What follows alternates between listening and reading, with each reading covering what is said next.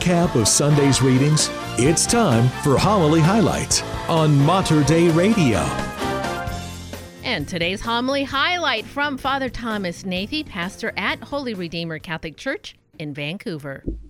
Forgiveness is a topic that keeps coming up over and over in the Christian life. Think about that for a moment. It's a very specific Christ thing. Jesus is the one who says, forgive your neighbor, turn the other cheek, that kind of thing. In Islam or in Judaism, it's not. It's an eye for an eye and a tooth for a tooth. That's just the natural law of nature.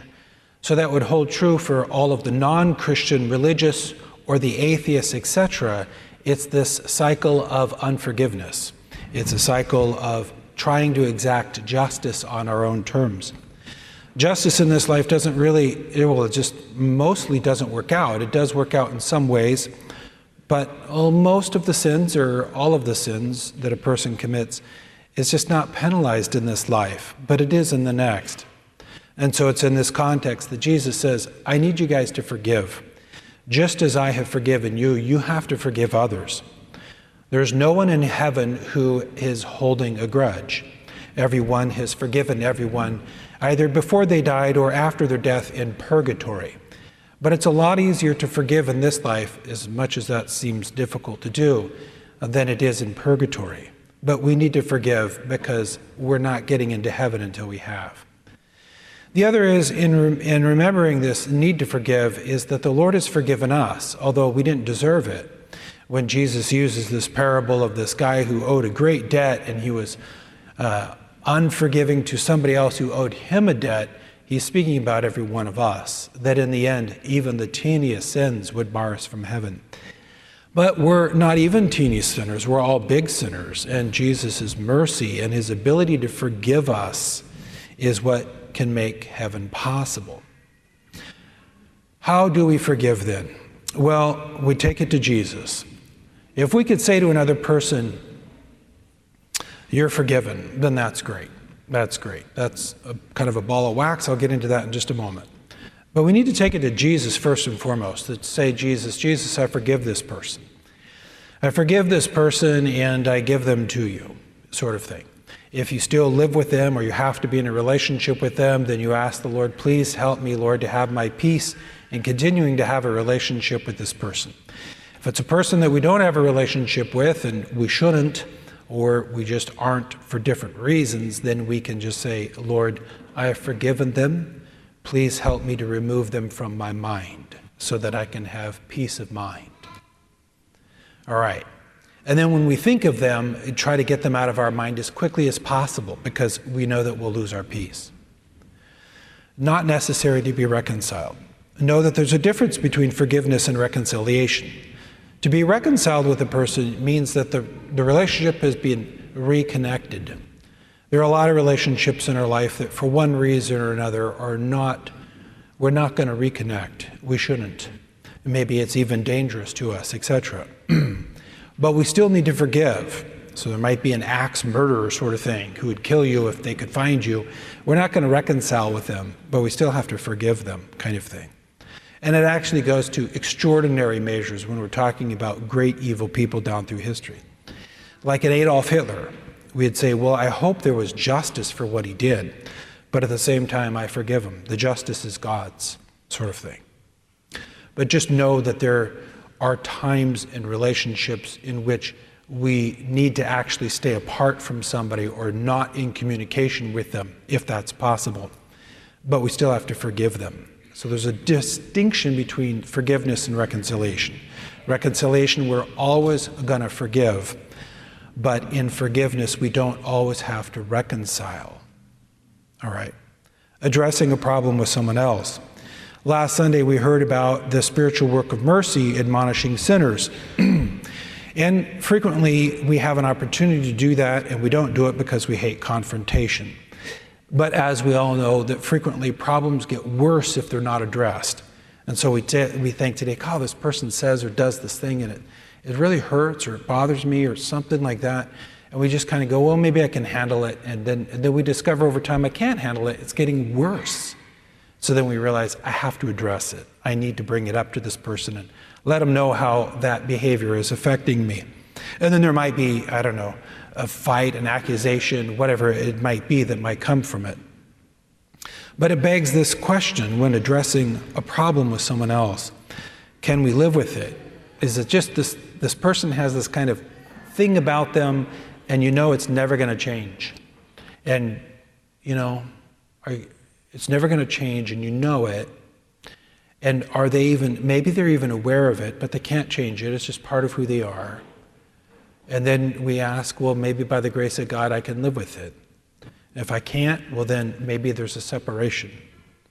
But the other is maybe it can change. And, you know, bringing it up to them, it might take them months or years to overcome it, but maybe they can change it. Or maybe they can't change it, but they still need to know that it's a problem, even if they can't change it. So this is getting back to last Sunday's admonishing sinners. But in all of this, there is still that forgiveness piece. They're like, ow, you hurt me again, I forgive you. Ow, you hurt me again, I forgive you. The other part of this is acknowledging our own guilt. It simply stupefies me, the number of people who will not acknowledge their guilt. And furthermore, even some people who could acknowledge their guilt but will not say they're sorry, which is another phenomenon that I find. It amazes me that when we're hurt, how the other person has hurt us. Well, in almost every case, the other person is feeling hurt too.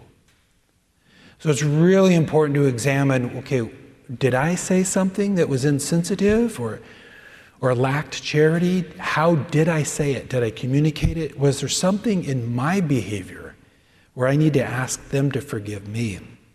And almost no one does that. Every sort of argument that I've been in, I can't hardly remember a time when there wasn't somebody who was mad at me or something